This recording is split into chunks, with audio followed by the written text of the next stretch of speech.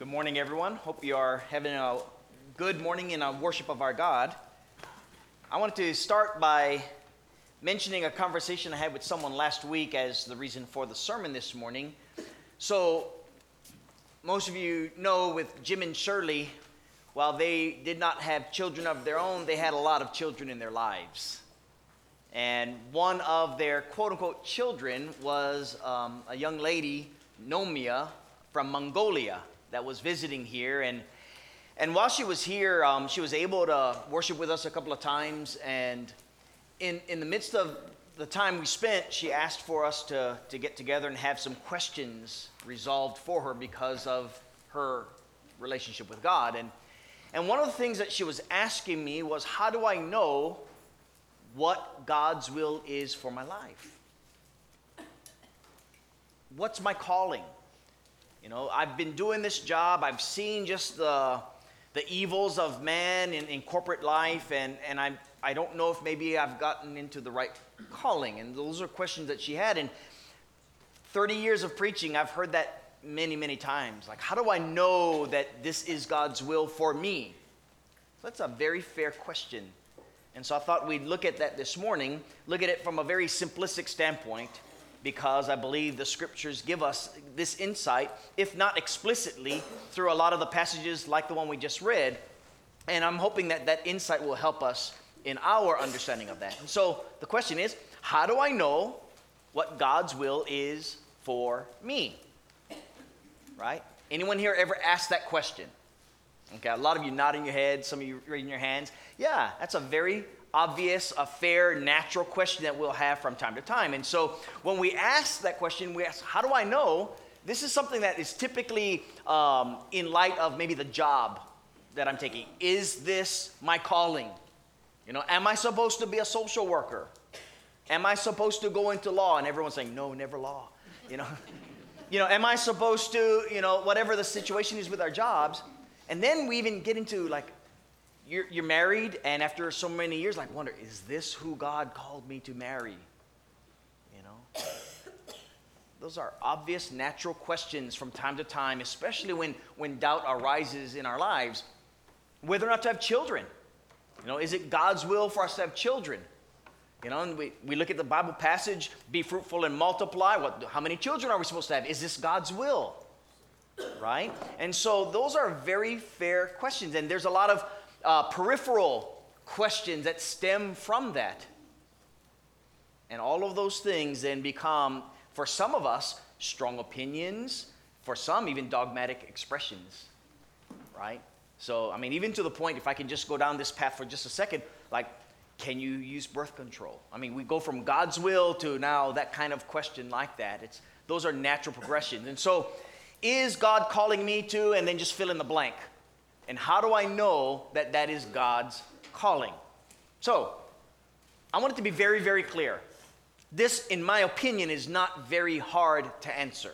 Although it's been asked many, many times, and it seems kind of quizzical to me that this is an issue, but it's one that needs to be tackled. And so, think about it. It's not God choosing your decisions. Let this sink in for a while. This will actually have some theological import for our Calvinistic friends, right? The mindset is God has chosen everything for you. And by means, I'm not trying to stir debate or belittle thoughts that you would have from a doctrinal standpoint. But when God made you, He made you in some ways likened unto Him, right? Genesis 1 verse 26, let us make man in our image according to our likeness. Well, what does that mean? Right? Do we look handsome like him? Are we talking about physical characteristics? Or are we talking about his character? And how are we likened unto him with regard to his character? And what are some other insights into our being made in the image of God? How do we reflect that image in this world when he makes us this way and actually charges us to reflect his image?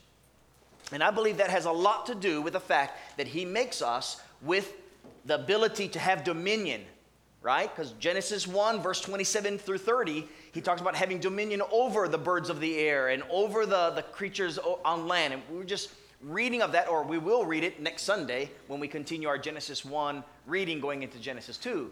And so all of these things give us the insight that if we're made to have dominion, we're going to have to make choices and decisions. How do we rule over these creations that God has put us over?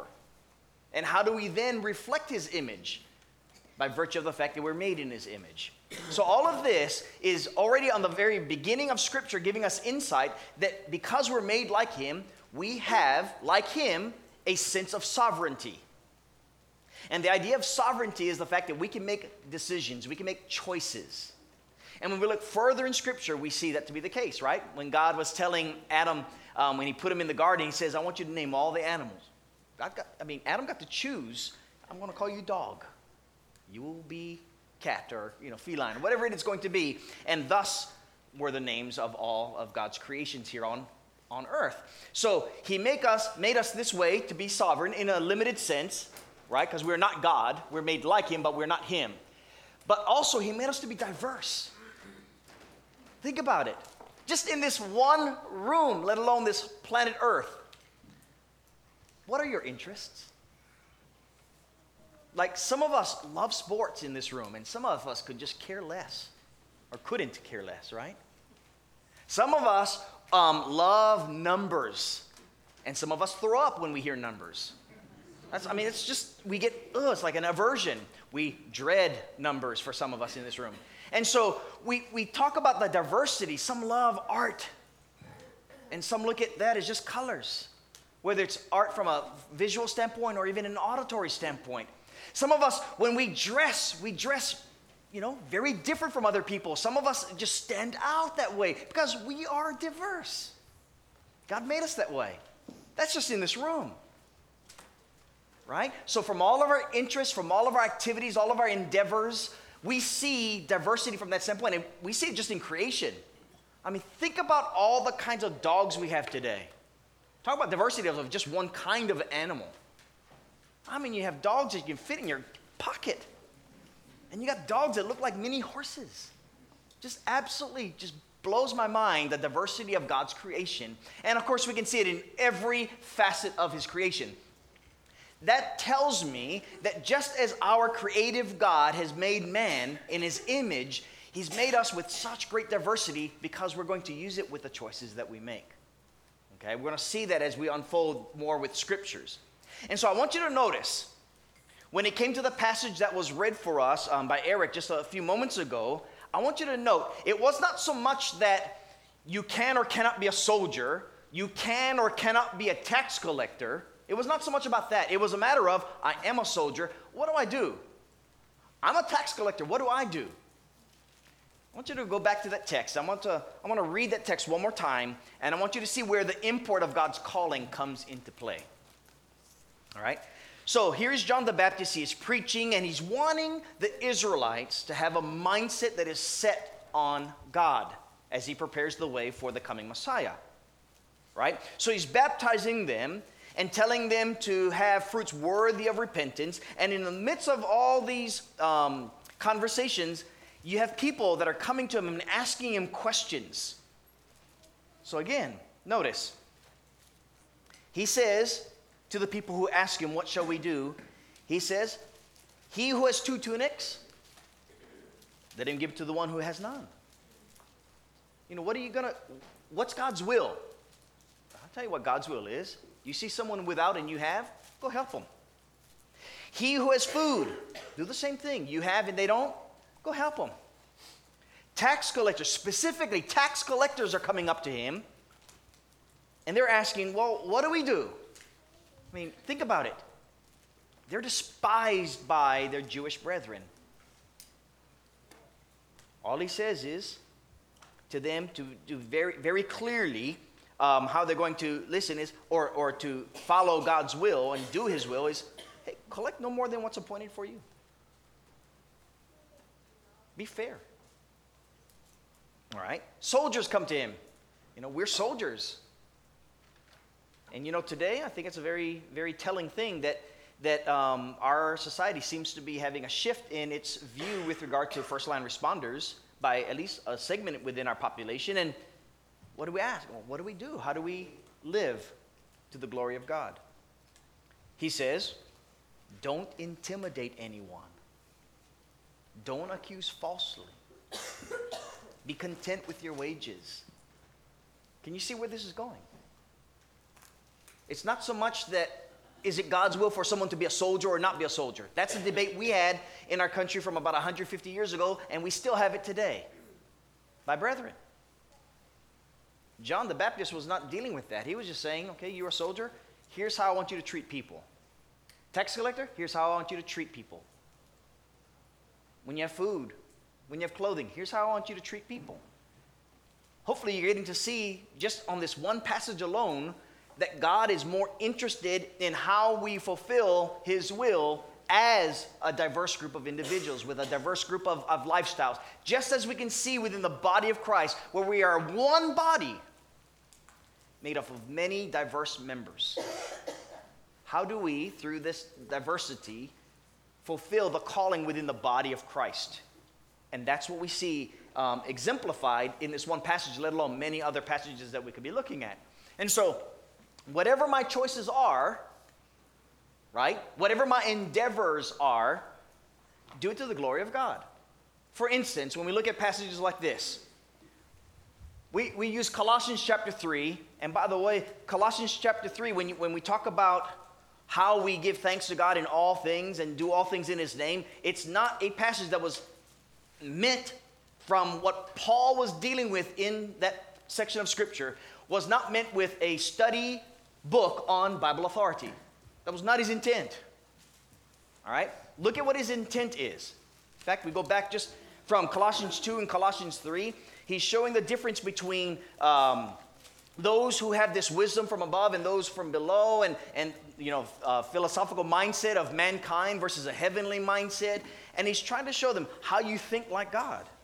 Well, Colossians chapter 3. I'm going to pick up, let me see if I can go on from verse 10 following, if I'm not mistaken. Let me get there first. Yeah, let's hear. Verse 12.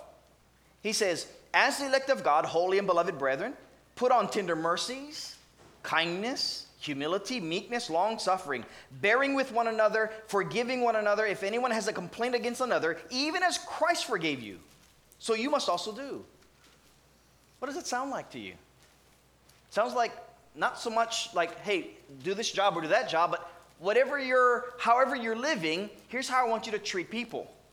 This is the character of someone who reflects the image of God because He created you as image reflectors, right? So, above all these things, verse 14, put on love, which is the bond of perfection. Let the peace of God rule in your hearts, to which you were thankful and called in one body, and be thankful. It is with that in mind that he says this, right? Whatever you're doing, here's how I want you to treat people. Let the word of Christ dwell in you richly in all wisdom. So he's saying, as a beloved body of Jesus, full of all kinds of members, if you will, put on all this qualities of God's image. So let God's word richly dwell within you, teaching and admonishing one another in psalms, hymns, and spiritual songs, singing with grace in your hearts to the Lord. This is how I want you to be thankful, he says. And whatever you do, whatever your endeavor, anything that you do it in the name of the Lord Jesus. Why? Because you're the elect of him. You're his people. That's God's calling right there. Be merciful toward others. Be long-suffering. Bear with one another. Forgive one another. If you have a complaint against another, remember, Christ forgave you. That's what you need to do. That's what he's talking about here, very explicitly. That's his calling, right? Similarly, in 1 Corinthians chapter 10, if you go back from chapter 8, read from chapter 8, chapter 9, the apostle is talking about relationships, right? You have a conscience over here that says, here's what we can do with regard to meats that have been offered to idols. Here's a conscience, and they're on opposing ends. And so he deals with that in chapter 8. In chapter 9, he uses himself as an example and says, I am all things to all men, that some may be saved. And he continues with that mindset of how your conscience is toward other people. He's actually dealing with God's calling in how we treat one another. And so, continuing on, in 1 Corinthians chapter 10, he makes it very, very clear of how you to live your life. Notice what he says in verse 12. I'm going to read from verse 12 all the way, well, not all the way through, but I'm in 2 Corinthians, my bad. In 1 Corinthians 10, he says over here very, very clearly, verse 24. Do you not know that those who run in a race all run? You know what chapter I'm in now? It's 2 weeks in a row. Oh my goodness. Chapter 10. Toward the last part of the verses, beginning in verse 23. Yeah, there we go. Right chapter. All things are lawful for me, but not all things are helpful. All things are lawful for me, but not all things edify. Let no one seek his own, but each other's well-being. Yeah? This theme is very clear in Scripture.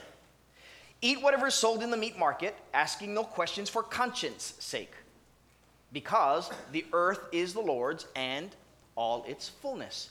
If any of those who do not believe invite you to dinner, and then you desire to go,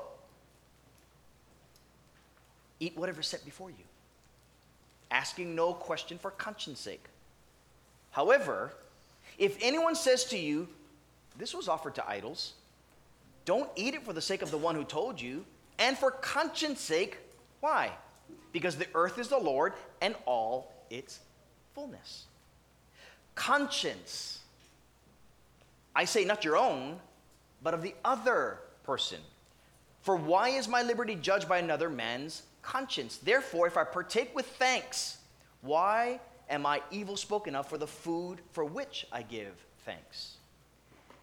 Therefore, whether you eat or drink or whatever you do, do all to the glory of God, giving no offense either to Jews or Greeks, to the church of God, just as I please all men in all things, not seeking my own profit, but the profit of many, that they may be saved.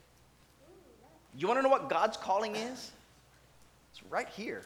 And there are many other passages beyond these two very explicit ones, right? And so the idea is, if I'm going to choose a job,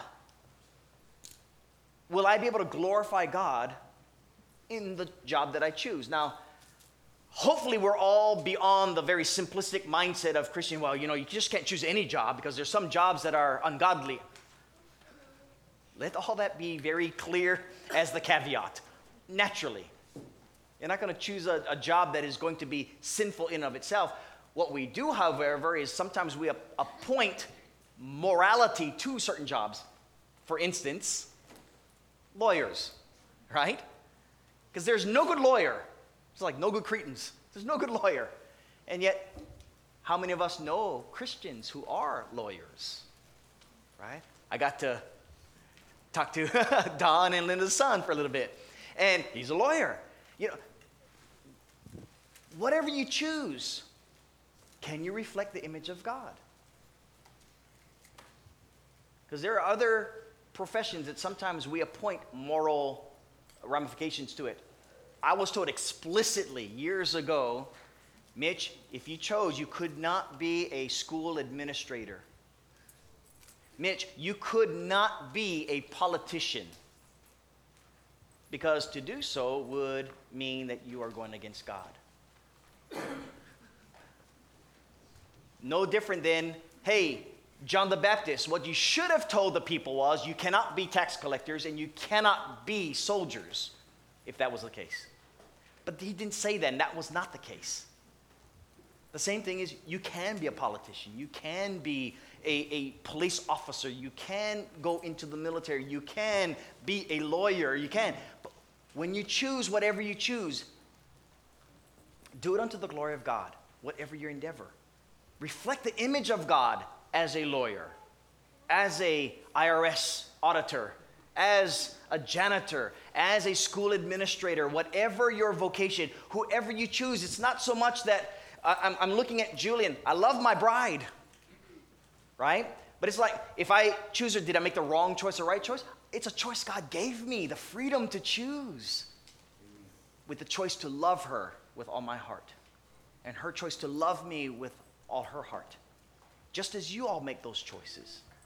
That's the beautiful gift that God has given to us. And so how do we emulate his image? Regardless of our choice, we emulate it by emulating him through those choices. So I'll choose knowing that it is God's will for me to reflect him, whatever the endeavor is going to be. And therein lies the main issue. And so I want to finish with this passage right here. Proverbs 16, verse 9. This will help us because we've quoted this many, many times. And I'm wanting to just kind of paraphrase in white what I believe the author is saying here. The mind of man plans his way, but the Lord directs his steps. If you understand it with the same mindset that God made us in his image to reflect his image, so that no matter what our choices are, we are guided by him through those choices.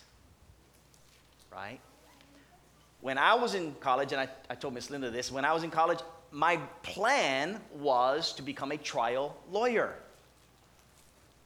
But I was also thinking, this is before being a Christian, in my mind I'm thinking, but I also want to work with children because I want to be a wrestling coach. Those are my choices that I was making. And after I became a Christian, my choices began to change.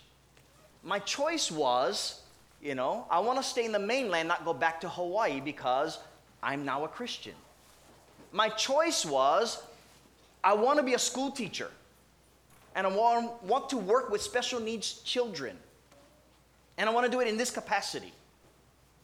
And then my choice changed. It's like, now I have an opportunity to share God's word. And there are churches wanting to ask by their choices if I would work and preach for this, whatever the congregations were. And I changed my mind. I didn't want to be a school teacher anymore. I retired. Right? And so I began to preach. A choice that I made. And in all those choices, was I seeking God? And every choice was yes. After becoming a Christian, and I wanted to stay in the mainland, it's because I'm seeking God. Whether I become gospel preacher, or if I decide to work at Best Buy because I love electronics, whatever the choice, I can do it to his glory. Right? And so, it's my choice, man's choice. The mind of man plans his way. But because I love God, because you love God, because I love God. Right? So as a result, I'm going to follow his will. Perfect timing. So you see what I'm saying?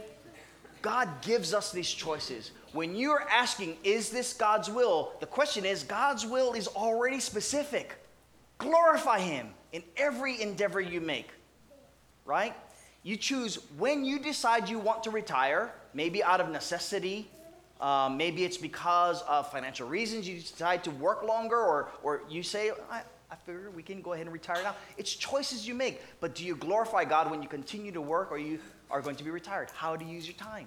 All of these choices, we reflect his image because we are made in his image to be sovereign individuals with all the diversity that makes up the beautiful body of Jesus Christ.